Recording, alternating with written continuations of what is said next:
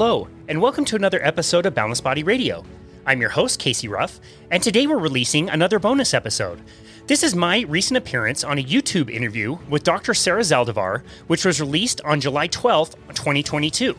Now, this episode was really only done for YouTube, so there wasn't any audio content that lives in podcast land. So not only do we love to share any episodes that we're featured on and kind of cross-promote it that way, but we also wanted to give an audio-only version that can live here at Boundless Body. So we've also hosted Dr. Zaldivar on our show, and that was episode 311, which was done on July 27th, 2022, entitled Avoiding Plant Toxins in the Diet. I'm really proud of this interview, I have to say. It's one of her most popular videos that she's ever done, which is kind of a little surprising since she interviews so many amazing people. Dr. Zaldivar was a wonderful host of the show. She was also a wonderful guest when we interviewed her and really told her story about becoming a doctor and learning about nutrition and realizing that the things that she was being taught was not necessarily the truth, and how she needed to pivot her career and rather than become practicing doctor in clinic, go to teaching other students and also go to YouTube to help share this message around, which I think is super cool and very powerful. So please, if you don't mind, make sure you go check her out on YouTube, Dr. Sarah Zaldivar. Make sure you subscribe to her and leave us any comments if you have any questions or give us any feedback. And without further delay, here is my bonus episode on YouTube with Dr. Sarah Zaldivar.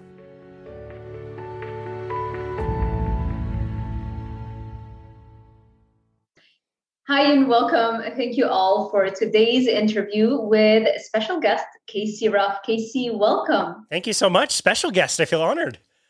That's right. I reserved it for you today.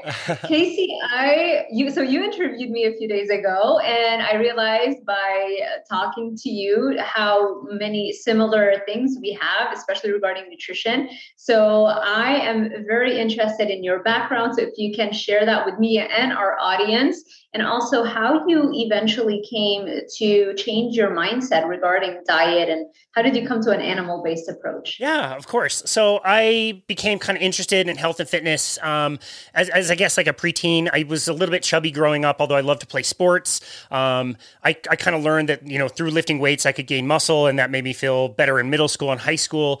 I was always attracted to playing ice hockey and cycling and those kinds of things. But I went to school to study architecture. I thought I wanted to be an architect. So I was doing that in school, but at the time I also joined a big box gym, basically to train for the off season of cycling.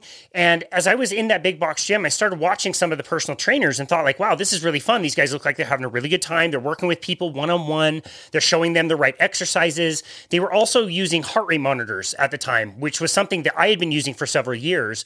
And I saw that that was a tool that they were using. So I decided, this looks great. Let me see what I need to do to be a personal trainer. So I walked into the manager's office.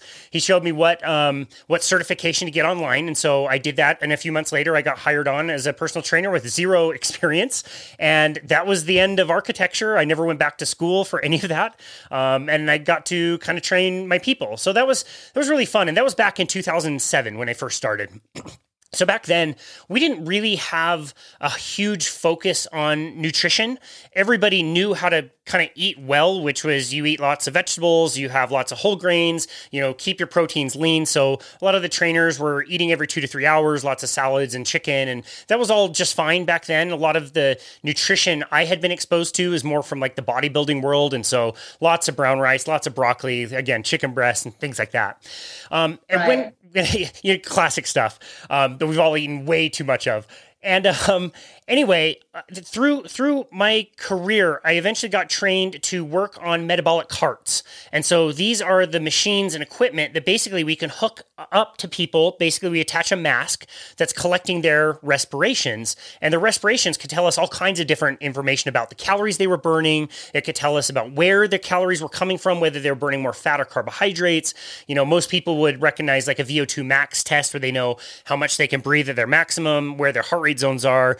We could also use resting metabolic tests. So how many calories do you burn just to be yourself and sit in a chair? And so we were using that information to help give people training programs and heart rate zones.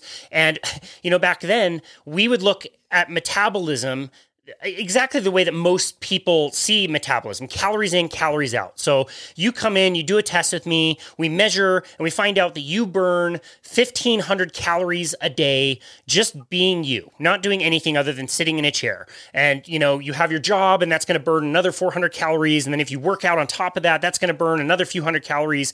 And so most people, obviously coming to us for weight loss, we would use those numbers and say, okay, you burn a total of 2,300 calories a day. So let's have you eat 500 calories less every single day. So let's have you eat 1,800 calories.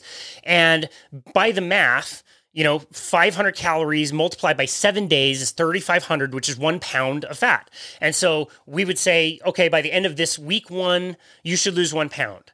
And by week 2, you should lose 2 pounds. And by week 3, it's your total of 3 pounds, and so on and so forth. But it never worked that way. Like everybody we ever put through that, they would lose a lot of weight in the beginning, but then the weight loss would slow down. We would notice that our people would become a little bit more tired, a little cranky. They would have less and less willpower. They'd be super motivated in January, but as the weeks wore on and the weight loss is stalling, and now they're feeling terrible, have, cravings for things, their energy is in the toilet, it's way more tempting to binge on, 10 donuts in the break room or whatever.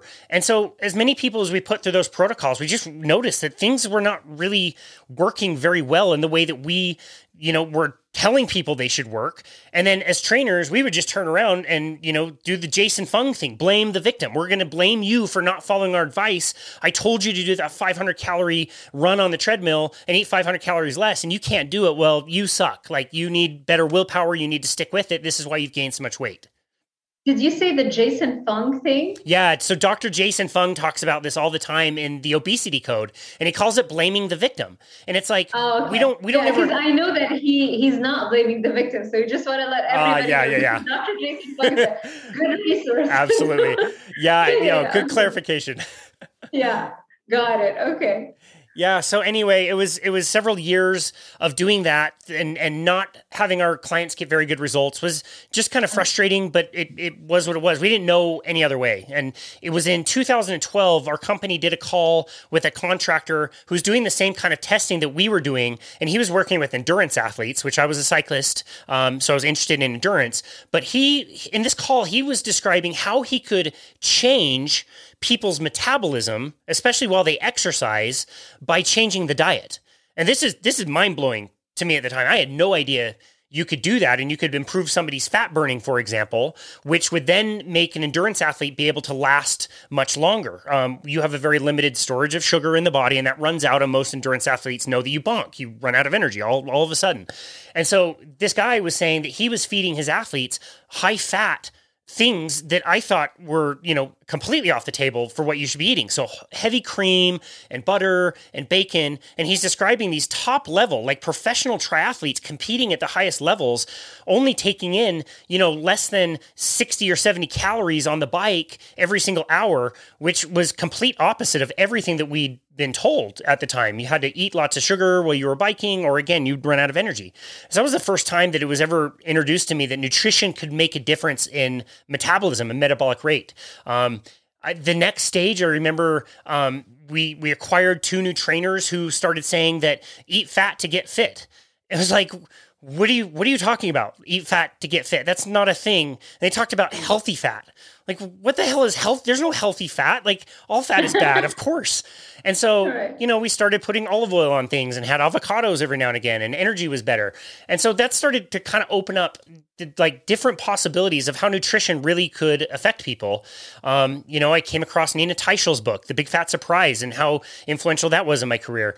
And really, all of this to say, like, what we were doing, what we were told to do was not working. Just flat wasn't working. People couldn't do it. And if they did, it didn't produce the result that we wanted it to. So everybody quit.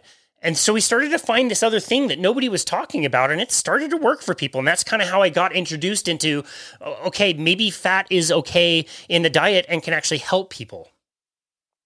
Wonderful. And it's so great to hear that. And I think also you didn't go through like the whole nutrition brainwashing thing. Like, cause I feel for me, it took me like way too long. to come around, you know? And I kept just applying it to myself, and it just would not work. And it was like I mentioned on the podcast where you had me on, I was talking about just how difficult it was for me to finally understand that everything that I was taught was wrong. So I'm so glad. I know it still was a process for you because you still were taught the opposite things, but at least, you know, you were applying it at maybe a faster rate with a lot more clients as opposed to like just on you. And you could see that simply wasn't working for pretty much most people. So yeah, I'm so glad to hear that more and more people in this field are realizing and seeing through all the BS and all of the misinformation that we've been given. I don't like, I mean, we can dive into why all of this is happening, and I have my thoughts on it, but I want to continue on with your background and try to see, did you apply this to yourself? Like, what was your personal experience with that? Yeah, definitely. And you bring up such a good point when you're talking about like learning this one way. And I was fortunate enough not to have to go through the medical system in that way, because you have to undo, but you're sitting there thinking like, how I must be wrong. That there's no way that all of the nutrition guidelines, the American Heart Association, the American Diabetes Association, every nutrition book I've ever read, there's no way that all of them could be wrong about this. It blows your mind. It's so crazy. So part of what we had to do with the company that we were with was we would have to do weight loss challenges. So the company started offering 2 times a year. They would do, it was called the 90-day challenge. It was a 3-month weight loss contest. And as personal trainers, you know, you've worked as a trainer before. You know, it's you're on the grind. It's 100% commission. It's a lot of work, a lot of sales. And as trainers, we were, you know, we had numbers we were expected to hit, and we had to fill people up to do these contests with us and buy our services. And the company figured out really quickly that if people signed up for these programs, they would make a lot of money. So it wasn't very long before they said, well, we're doing 90-day contests twice a year. Why don't we do 60-day contests and do them 4 times a year? And sure enough, they made a lot of money doing that. And so as trainers, we'd be responsible to sign people up, do a consultation with them, weigh them in the first time. We would give them, you know, the company's packet of, you know, 100 different recipes and exotic shopping lists with ingredients you've never heard of before, and all the meal plans and preps, and here's your instructions, and here's all these events that you're going to do. And it just, again, the compliance on a program like that was so low. Like we would calculate it, and it would be like in the teens. Like 15% of the people who started the contest would actually show up at the very end of the contest to weigh out. And all the while, it was very low. It was somewhere in the teens. 15 is an estimate, but yeah, it was literally not very low, yeah. Not more than 20%. And I'm talking successfully or unsuccessfully, just looking at if I weighed you in at the start, did you even show up to weigh out at the very end, whether you lost or gained or whatever. So again, as a trainer, you're frustrated because, you know, these people aren't getting good results. They're dropping off, they're quitting early. But the other frustrating thing, just from a numbers standpoint and a business standpoint, is, you know, a month later, a new contest is starting. We have to find a whole new cohort of people to do them. And if all these people weren't successful the first time, they're not going to sign up again and again and again. So it was just hard. It was hard to pitch these programs to people. And, you know, you always had another one coming and it was always going to fail. And I remember very specifically, I sat down with a guy. He was, you know, an employee. He was kind of forced to do the program anyway. And I'm listening to the things that he's eating. And he's, you know, waking up in the middle of the night eating cereal. And he's on a lot of the carbohydrates and whole grains and whatever. And I'm just listening to it and I'm thinking like, okay, wow, you have mentioned no fat. You're trying to lose like 25 pounds. So I just said, like, look, let's see if we can get a little bit more fat in your diet and you know, see how this goes. And I'll never forget. It came back to me a day and a half later. He says, dude, I've already lost 2 pounds. What the hell is this keto thing? And I'm like, that's great. First of all. Second of all, I've heard of it, but I really don't know enough about this. So let me find out and I'll tell you. And sure enough, that's where we really deep dove into the low carbohydrate space. That was 2018. I want to say that we really got into that and started realizing like carbohydrates were not essential in the diet. This guy won the contest. And so we got recognized for that. He got recognized for that. He ended up getting really close to his goal weight. So in 60 days, he lost like 25 pounds.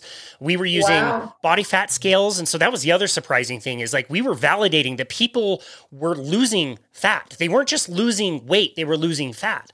And so, like on a BIA machine, like an InBody. Exactly. Okay. It was the InBody 570. Yeah, bioelectrical impedance. And so it can measure, skeletal muscle mass or fat mass. And people weren't losing, lean mass. They weren't losing water weight. They were losing a lot of fat. And so we finished that contest and like really stoked. This guy got really good results. And my wife and I were sitting around and, preparing for the next one and just kind of talking like this sucks. Like we have to go find new people. Like, what are we going to do? We have to run this stupid program. And we kind of had this idea, like, what if we do our own thing? What if we sign people up for this? But rather than mess with all the other things that the company was doing, why don't we find other meal plans and give them to them? And why don't we do some seminars and we can bring people in and talk to them about this in the very beginning, and then maybe have other seminars where we talk about, if you're stalling, these are some things you could do, and maybe some things that you can do when you weigh out. And so we just started running our own program, and everybody who signed up with us knew that they were doing this rogue thing that nobody was talking about. We could fly under the radar. The company didn't know. And we got people really great results. We had the advantage of using that scale to measure weight and body fat percentage. And, this isn't a random controlled trial, but we have data from all those people who did the contest. And it was like more than 60% of the people who started actually finished. So the compliance was way better. We tracked over, I want to say it was over like 160 or 180 people. And we found that of those people, the 68% or whatever it was that finished, it was like 121 people. They lost a combined 98% of all their weight came from fat. Wow. It's mind-blowing. I never thought you could do that. And any textbook that I have for nutrition or personal training, there's nothing that says that you can do that. And again, this isn't a randomized controlled trial, but this is a pretty large sample of people, men and women, young and old. Some people wanted to lose 200 pounds. Other people wanted to gain 10 pounds of muscle. Like, it was all across the board. And we had, very simple meal plans that we gave to people, and really, pretty low level of educational resources besides, just the low carbohydrate space, and people got tremendous results. And so for me, that was it. That was what I was going to do. And that was my entire career at that point.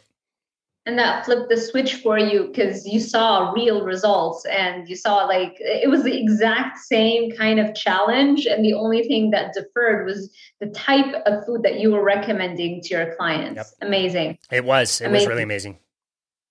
And how do you feel about the carnivore diet right now? Because I know we were talking the other day, and we were talking about the animal-based diet. What has been your experience with that? Yeah. So we've hosted Shawn Baker on our show, Dr. Shawn Baker, who is amazing, obviously. And I repeat this story a lot, but I had to tell him in the interview that to this day, I still have not gone back to listen to the second half of the interview he did on Rogan when I turned it off. Here's this doctor. Really? He's in his, mid 50s. He's crushing deadlifts and only eating ribeye. I was like, okay, like I'm bought into the low carbohydrate thing, but this is insane. This is absurd. And I turned the episode off. Now, I'm a coach for his website, and I posted him on the show, and like, yeah, super cool dude. But that was my first exposure, was hearing him on Joe Rogan, and really kind of planted the seed. I wasn't ready for the full carnivore diet then, but over time you start learning about it a little bit more, and learning that people are actually like feeling better. They didn't need the carbohydrates and started to feel even more satiated than before. And so it was April of 2019 where I did a 30-day carnivore experiment, and I decided to go really strict. At the gym? I was still working at the gym at the time. Yeah. Oh, you mean on yourself? Oh, on myself. Yes. Oh, okay. I would love to hear more about that. Yeah. I decided, again, I'd been low carb for a while and saw those benefits. My energy was way better than when I was eating a lot of carbohydrates. I was less hungry. But, again, the notion of carnivore really intrigued me. And before I recommended it to other people, I wanted to try it myself. And so, again, that was April of 2019 was my 30-day carnivore experiment. And I felt way better. It was like almost instantly, I just had way more energy. I didn't feel like I was lacking energy before, but there was more now, and there was less hunger, and I could eat once or twice a day and get stuffed on food that I absolutely love, like, 10 eggs or, a pound and a half of ribeye or ground beef. The foods that you really, I don't know many people that can get really sick of these foods. They always are very tasty, are really fulfilling, really satiating, which is very different than being filling. Like, when I was eating like chicken salads, I'd get full in my stomach, but 2 hours later, you're starving. But satiation is like this magic thing where food's off your mind. You're not thinking about food because you're not hungry. Now you're going out and enjoying life a lot more. And it was great. And so day 31 of my carnivore experiment, I didn't stop doing anything, and I just continued going down the carnivore path. And that's been my life ever since. I varied up, the level of strictness for me personally. Sometimes I've been very, very strict, other times less strict. And I notice that I don't feel as good when I do that. And so it's been a wonderful journey, not only to do it for myself, but also coach people through it over time. And I will say, like, the most surprising thing to me that happened, besides the energy, was my mentality, the mental clarity. I remember a really stressful event happening at work that cost me a few $100s of pay. And in the past, it would have probably ruined my day. I would have been really upset. But I just remember handling things in such a calmer way. Like, my head was literally different. It wasn't metaphysical or anything. Like, I could think more clearly and be less stressed and more grateful. And my spirituality improved, my mindfulness improved, like, in a way that I can't really describe any other way. That was the thing that really surprised me the most. Interesting. Yeah. Its effects on mood and mental health is huge. I feel that the exact same thing. I feel like if I have a salad, oftentimes, like, the next day, my mood is almost depressed. Not almost, it is depressed, but I mean, not like severe, but definitely a huge stark difference from where I am normally. And there is absolutely no reason for me to feel that way. And now recently, obviously, I started realizing that it could have been the foods that I eaten. And now if I do ever have veggies, I know that might be the risk that I'm taking. And so that's why I don't do it. And then the aches and pains, I feel like I don't need as much recovery, even though I'm training very hard.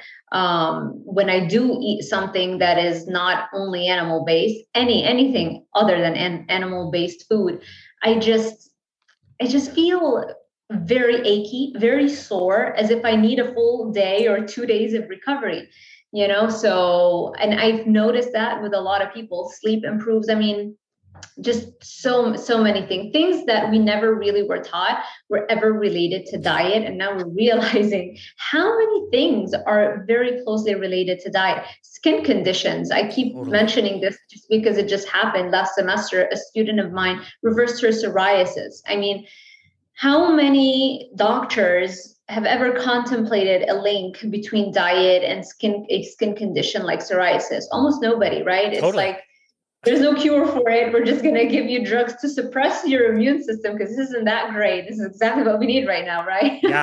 And that's the end of that, you know? No, that's a great point. I noticed, with every diet, when you change a diet from one to another, you notice certain benefits. And I really noticed when people were switching mostly from like a keto low carb to carnivore, that's when all the weird things would happen. Like, you probably already have lost a bit of weight. Your mentality is probably a little bit better. But when you make that switch, that's when we were hearing stories of psoriasis and eczema is gone. I don't know why. My elbow was always itchy and now it's not. Or my knees always ached. Or, one of the first times I made the connection between the foods we eat and sunlight exposure, one of my clients told me, like, my legs and feet never could get tan. Now they get perfectly tan in the sun. I never use sunscreen. I can be out all day. I could never do that before. And you're like, wow, I had no idea that, if you're eating a bunch of crap and a bunch of seed oils and plant foods, those don't necessarily interact in your skin with the sun the way you want it to. And so it is amazing to hear all the stories of people out there and anxiety, depression, all these myriad of different things being improved with diet. It's crazy. You're right. It's insane. Who would have thought that things like celery or limes can have photosensitizers in them that are going to make you far more likely to burn when you get exposed to sunlight. Instead of getting a tan, you actually get burnt. And it's so funny because people can go and check out like the news articles where people literally have really bad burns because they've handled lime outside for a full day and they can see the impact on skin, but then they don't think twice about putting that inside their body. Totally. It's mind blowing. Yeah, it is. It is. And again, for most people, it's just that uphill battle of you've only been taught this one way that plants are the best things for you, that meat is to be feared. We only see the headlines that say red meat causes cancer without, looking at the data and seeing that the data is incredibly weak, and the headlines don't capture what the study is even saying at all. It's really hard for people to understand that. It's hard, and I get it. It's hard to conduct nutrition research. I understand how difficult that is, but because it's difficult, we need to all be super aware just how flimsy the evidence in nutrition is, and we should not be making laws and policies relying on the lowest quality data available. Right. Yeah, that's right. We just don't have a good, rigorous scientific process in nutrition, and the food frequency questionnaire is a nightmare. I mean, and then the biases, like we mentioned last time, right? The researchers' biases, everybody is already pretty much convinced that plants are great, veggies are wonderful for us. It's so mind-blowing. Like, if you just stop for a second and think, like, why would something so great for us like veggies be so off-putting for a little baby? Shouldn't that come, shouldn't we be born with an instinct to love something that is so great for us, that is going to make us survive at a much higher rate? Like, just thinking about that for a second should give us pause, everybody, and realize that is not food. That is not human food. None of our ancestors went for that first. That was a fallback food if they ever couldn't get a good kill, if they couldn't hunt and they didn't have large fatty mammals that they could get their hands on. Then, they would have the veggies, they would have the tubers, whatever they could find. And that's only by trial and error. They figured out which ones were the poisonous ones, because as it stands, 80% of plant foods are poisonous. So we only have access to 20% of plant foods that were not going to kill us. Yeah. So, that's a really good point that you make there. And I think, once you step out of the paradigm, you start asking some of those questions that are just common sense. Like, what foods could we have eaten 365 days out of the year? Were vegetables and fruits just growing 365 days out of the year in every place on the planet? In an ice age. An ice age. That's right. We had an ice age. Yeah. It takes that common sense. You mentioned the baby. Like, I love the page from the smoker that I have, which is Traeger, and they show babies like grabbing a rib for the first time and trying a rib, and it lights them up. You can tell, like, that's the right food. That's human food that we should have. And it is really amazing to contemplate that us as humans, we are omnivores. We can have plant foods and we can have animal foods, which is really cool. You don't see a lot of other animals that can eat such a vastly different diet, but we have learned over, many thousands of years, exactly what you said, like which plants are too toxic for us to even use, or how do we prepare our foods outside of the body to be safer for us inside the body? I mean, most potatoes in South America, if you eat them naturally, they will kill you. They're highly toxic. And the native peoples learned to eat those potatoes with mud or a certain clay or whatever. And, through fermentation and through, drying and all these different things, we're able to detoxify. Cooking can certainly help, but there is toxins in plants, and to think that plants are just here for our amazement and satisfaction, they're just going to give up all of their food and energy to us all the time without repercussions, is absolutely not the case. Those plants are smart as hell. They are here on this planet for exactly the same reason that we are. They want to take over the world. And sometimes it might be beneficial to the plant to give you a small fruit that maybe has a bunch of seeds so that you will take the fruit and say, wow, this is kind of tasty. And then you're going to poop out, what you ate plus the seeds. And now a new tree is going to grow that benefits the tree. But when you start talking about like the leaves and the stalks and the roots and the reproductive areas of the plants, those are highly fortified by the plant so that you don't eat them. Love it. Highly defended parts of the plants. Absolutely. Exactly. I had a student once, a couple of semesters ago, he told me a story about his grandmother in Cuba. She boiled cassavas, and then the water that she used to boil the cassavas, she gave it to her pig, and her pig drank that water and died. Wow. Because of all the toxins that leached out. Wow. Just to show you like how toxic plants can be. And that makes sense. They were here first, and the ones that are still alive and they have not gone extinct, have been able to do so because of their self-defense mechanisms, because they were able to defend themselves against insects, animals. Yeah. And the largest animal, or like maybe the smartest animal, the human beings. So yeah. That's such a great point. And there's so many of those like common sense things that we could be thinking about, like how we moved around the planet. We've taken over most of the continents, but we overhunt. We kill the biggest animals, and we always have. When they had the more fat and the more muscle, and once those were gone, we had to hunt smaller and smaller animals. And that's why our digestive system is set up the way that it is. That's why we have a super acidic stomach. It's not even purely carnivore. It's more like scavenger type acidity, so that we can eat even like rancid meat if we find it. And the way our intestines are and all these things, it should be a common sense thing to say that, we thrived on meat and animal foods for thousands and thousands and thousands of years. And to say now that a plant-based diet is going to be the best thing for you, like, absolutely not. What are your thoughts regarding this whole, how everything is set up right now? Because every time I teach a new semester, every time somebody brand new comes across my message, it's like a certain shock at first. It's like, what do you mean? Like, so the American Heart Association, the Academy of Nutrition and Dietetics, like all these large organizations that we give so much authority to, they're all wrong. Like what do you say when you're put in that position? Like how can we spread this message? And I don't know. It's a pretty uphill battle, really, the way I see it. It's a long road. It's a long road. That is such a good point, and it's a really great question. I will say pessimistically, I don't think that change is ever going to come from the top down.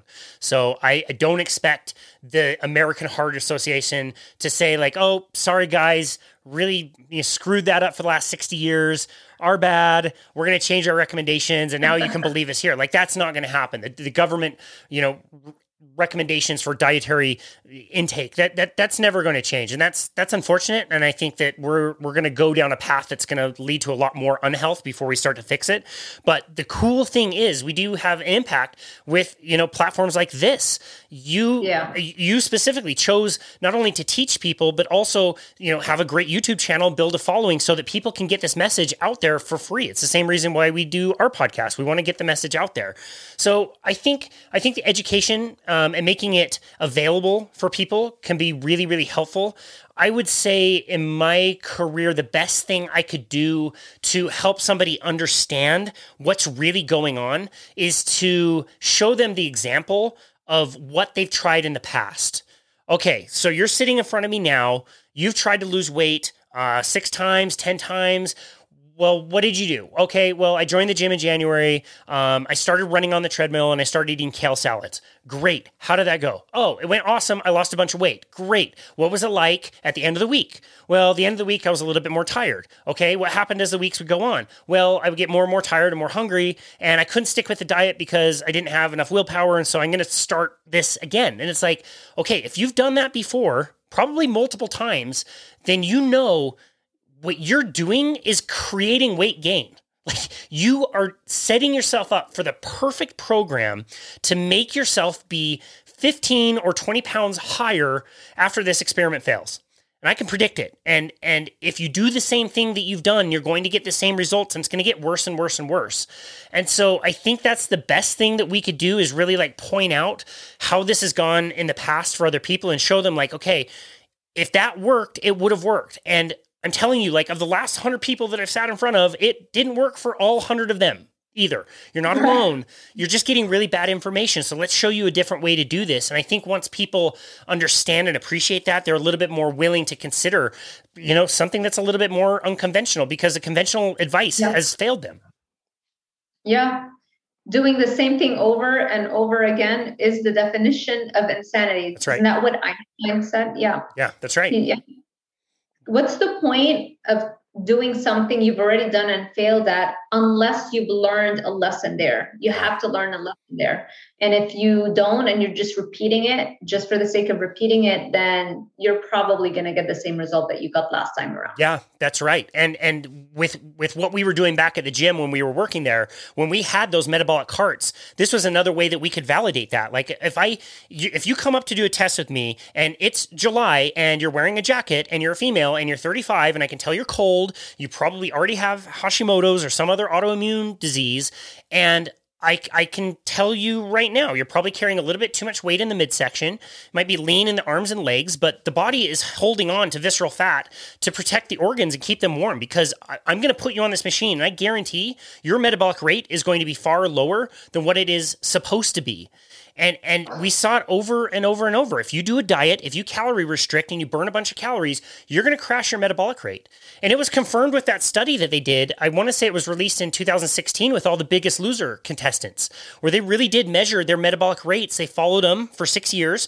Most people had gained a very high percentage of their weight back, but their metabolic rates was still suppressed by like 600 calories on average. Like, that's what you're doing when you're following that advice. When you're calorie counting and trying to burn a bunch of calories, you're telling your body that it is famine time. It is not a time to burn off energy. It's a time to hoard energy and hold on to any energy that you can. You're literally going to slow down. Your energy is going to suck. Your cravings are going to go through the roof as a reward system to find those calorie bombs when you get them. And you're going to want to hold on to all of them. It sucks. It's totally the perfect way to gain weight. Yeah. Yeah. Anytime you feel drained on a certain dietary lifestyle that's supposed to make you healthier, that's not the right approach. That's right. You're supposed to get healthier. As you drop body fat, you're supposed to have more energy, not less, right? You have to have more strength, more vitality, better mood, better skin. So if those things aren't improving, then whatever you're doing is simply not working. Yeah, totally agree.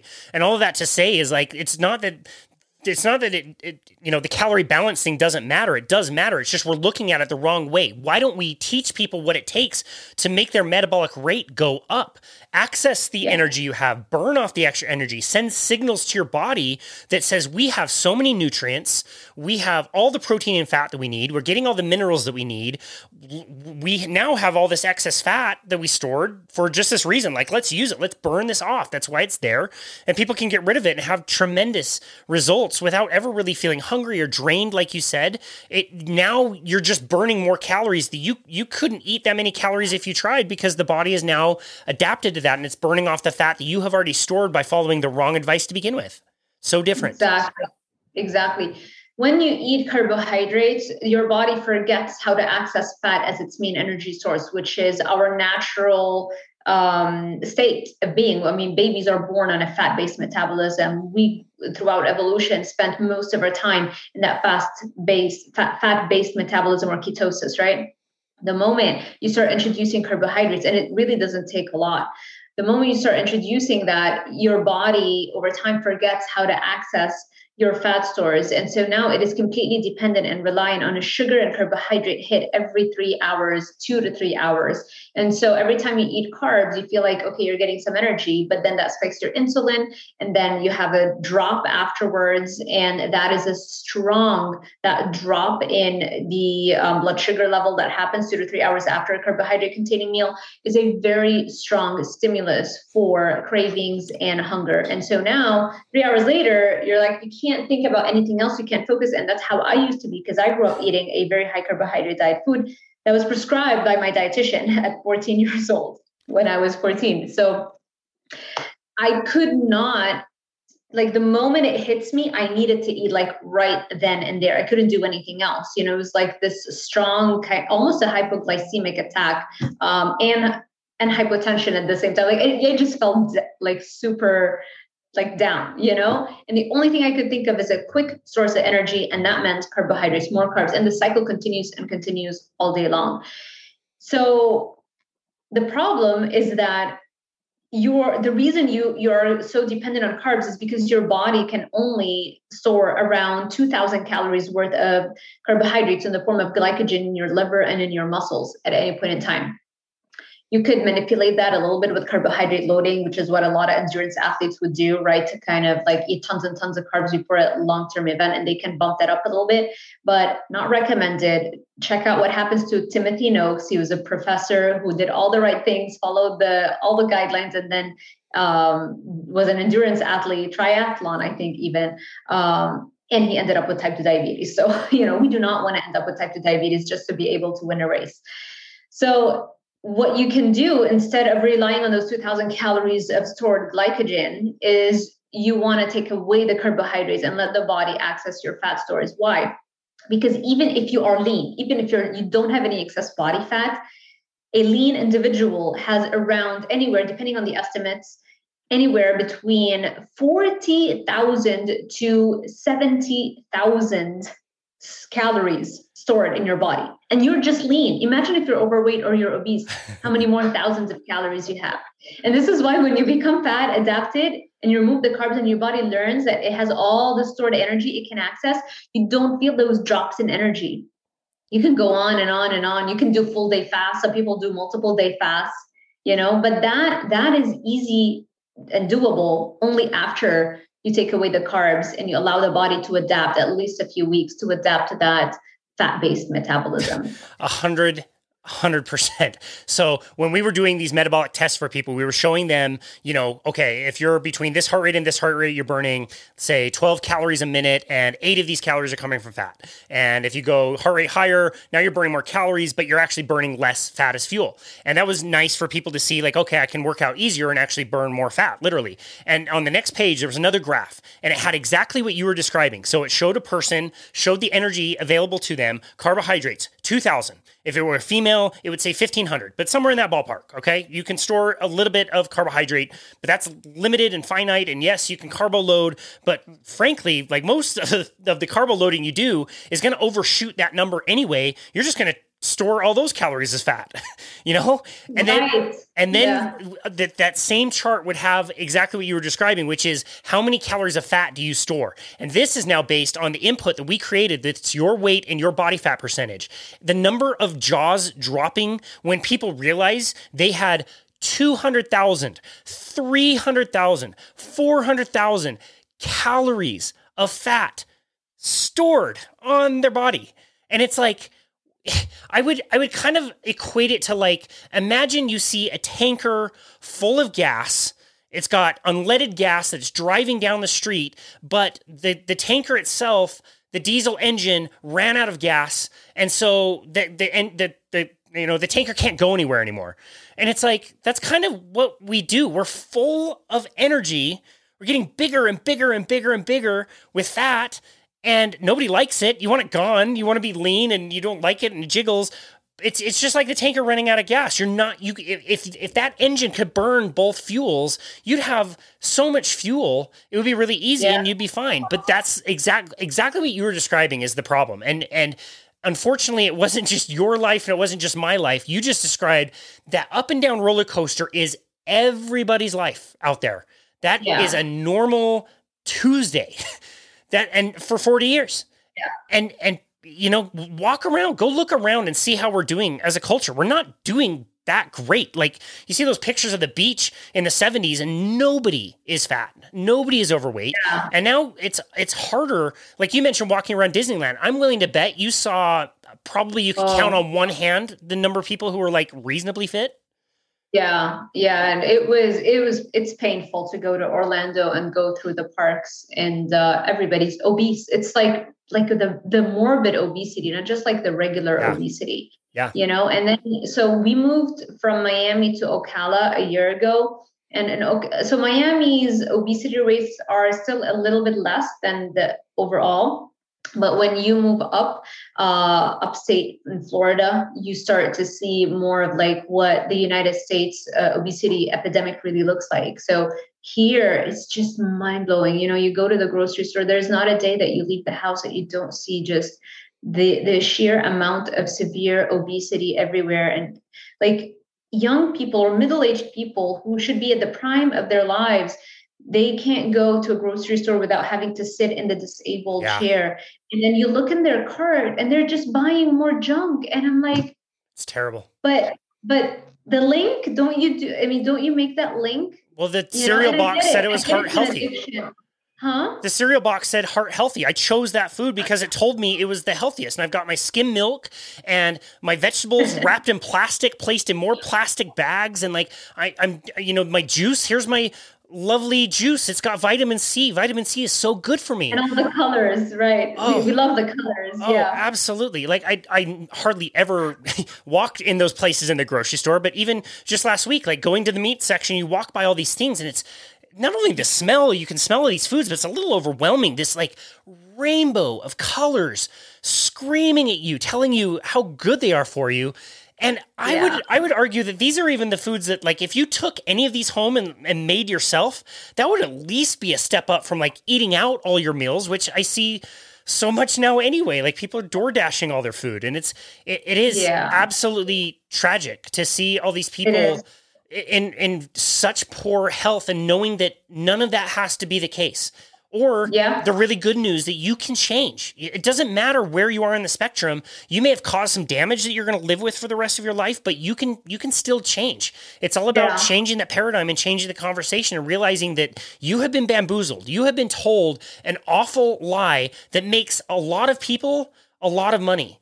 If I'm in the pharmaceutical industry, I want you to be using my product at 20, and then I want to keep you alive until you're 90. And that's what we're good at. We can do that now. And so I now have somebody who's using my product for 70 years, getting fat and sick, and we can keep them alive. They don't die. It's crazy. It's really, really tragic. And then they get another side effect from that pill. And so now you have additional pills, and then you end up with a whole pharmacy. It's heartbreaking. It is. And I know it's hard. I know it's very hard to take that first step, because I know firsthand how addictive foods can be and how much of an effect it can have. It literally hijacks your brain. That's why I created a YouTube video. It's a very short one. I'll make sure to link it actually.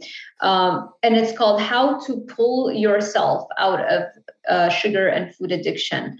And I give them a plan of how to do a dirty keto first, because the problem is that when you're eating all the crap and the junk, not only do you have the addictive problem, which is all the dopamine destruction, because it destroys the dopamine receptors in your brain, but you also have that carbohydrate addiction. So now when we want to remove those, we have two things we're working with that are a little bit difficult to detox from the body.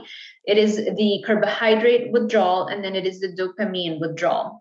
So what I do is that, okay, let's tackle one thing first. Let's just tackle the carbohydrates first. Let's do keto, but let's do the fun keto. You can have the keto pizza, keto ice cream. I mean, all the junk keto foods you can have. And it works like a charm every time, because it almost requires no discipline or willpower. It just requires a teeny tiny little bit of an initiative. The moment you do that, you feel so great about the fact that you are now not relying on carbohydrates for a few days. And so now you are more motivated, and you want to now take it a step further. And so that is when we go and we clean up the diet more, and we remove all the processed junky keto foods, and we focus on real whole foods that are not addictive, like meat, salmon, bacon, even cheeses, eggs, things like that.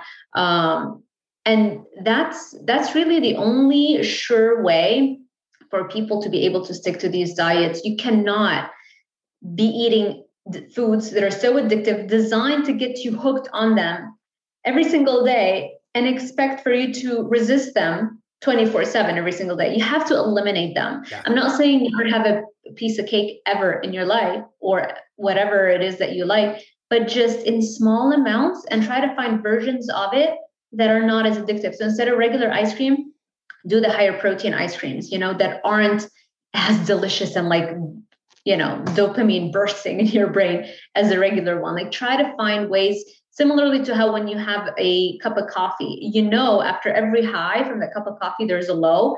After every high from an addictive food, there's a low. So make sure your lows aren't very low, and you can control that by making sure your high isn't very high.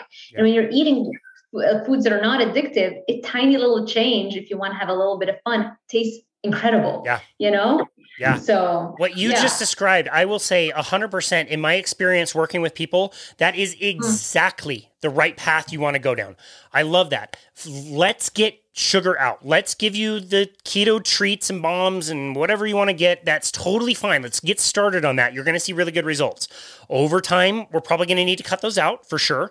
But I agree with you 100%. If we can at least replace something with that's like a little bit palatable, and I don't know, I'm sure you'll agree with this. If we can eliminate hunger, if I can just show you for once in your goddamn life, like what it's like to not be so hungry all the time and give you permission to fill up on foods like omelets or steaks and really like get fully satiated, like what a blessing for people to not have to be on that roller coaster anymore and to not be tied into food. So I love that approach. And I think that is the very best way to tackle that for sure.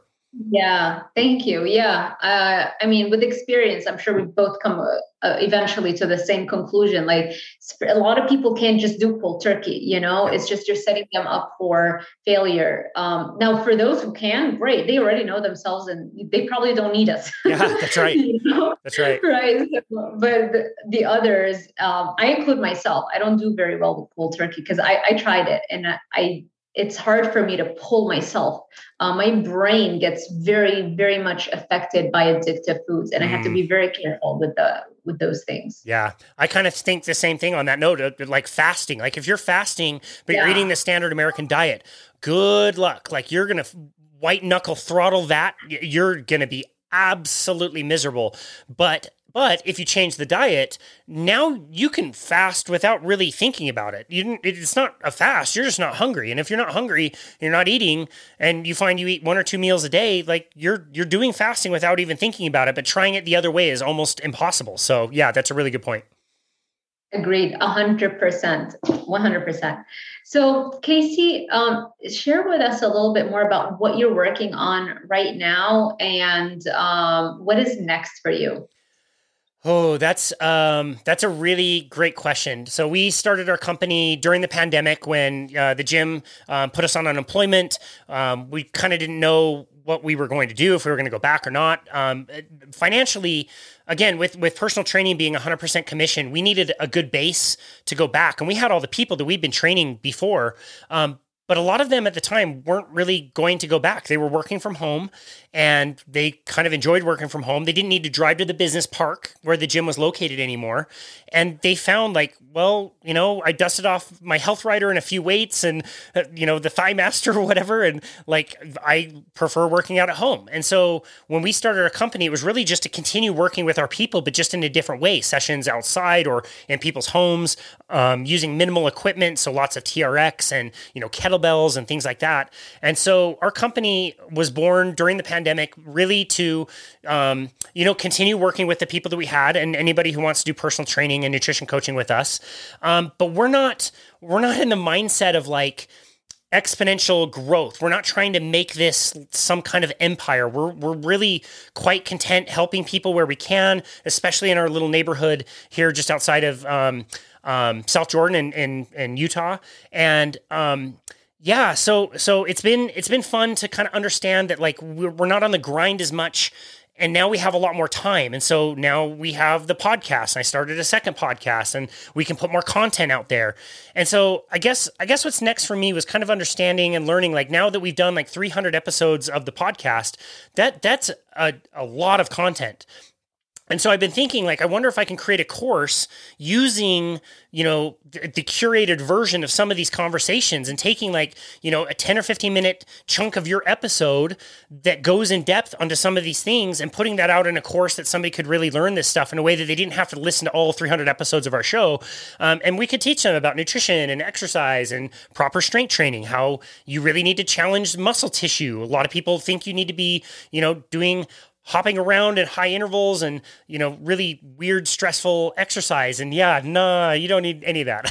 You need to lift heavy. You need to lift heavy and stick with basics and all those things. So if we do something down the line, I would love to do some kind of content that we could present to people at a very low cost that could be really high benefit using the resources that we already have in these conversations. So that may be coming down the pipeline, but for now, we're going to continue with the podcast. We're going to continue working with our people. Anybody can go onto our website. They can book a free 30-minute consultation. We can talk about anything. And do you want to talk about, a race that you're training for, or strength training, or, even things like stress and sleep? Like, we can address all of those things. And so, yeah, we're really happy with the way things are going with the business, and we're really just kind of maintaining for now, which is great. And yeah, using the free time to help other people in ways that they can easily access is a big priority for us. I love it. Thank you so much, Casey. I'm so glad that I got to learn more about everything that you're doing and that we got to connect. Where can people find you? And so that I make sure that I place all those links in the description box below. Yeah, sure. And thank you so very much for the honor to be on your show. I don't do a ton of YouTube, but I've subscribed to your channel and I watch your interviews, and you do a great job interviewing. I love your guests, and the content that you're putting out there is really helpful and inspiring. People can go to our website, which is myboundlessbody.com. That's really the hub where they can find everything. They can find us on social media. They'll find the podcast there. I used to do a lot more blogs, but I realized I like writing a lot more before I started doing podcasting. I like podcasting a lot more, and so I'm writing a lot less. But we might start up like a monthly newsletter or something. But either way, people can find us and access us there. And like I said, anybody can go on and sign up for a free 30-minute consultation. We can also do what is called a functional movement screening with people, which is a movement assessment. If we do it remotely over Zoom, we just have to be a little bit creative, but we can identify different movement patterns, even on Zoom, and be able to give you some ideas of how you can structure your workout so you can stay healthy and fit and not injured for the rest of your life. So those are all resources available, but the best place to go is our website, myboundlessbody.com. Wonderful. Thank you so much, Casey. Thank you for everyone for sticking with us till the end. I hope you enjoyed this kind of content. If you did, make sure you give this video a thumbs up, subscribe, and hit that little notification bell icon so YouTube alerts you every time I post a new video. Thank you all for watching, and I will see you in the next one.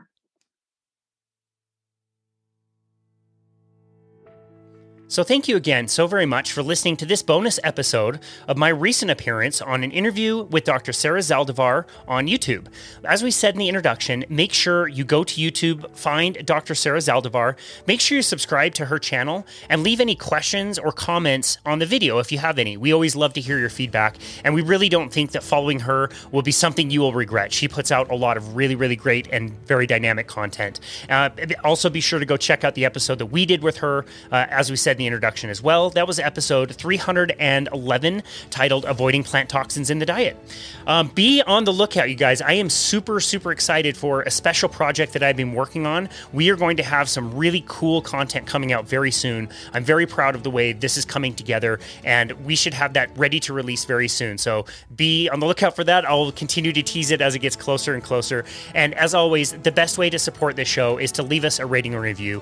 If you have been enjoying our content, if you have enjoyed our message, please take a second, go over to Apple, leave us a 5-star rating or review. It's really a great way for us to grow and get this message out to other people without us putting ads in our show, which I am very much against. As always, thank you so much for listening to Boundless Body Radio.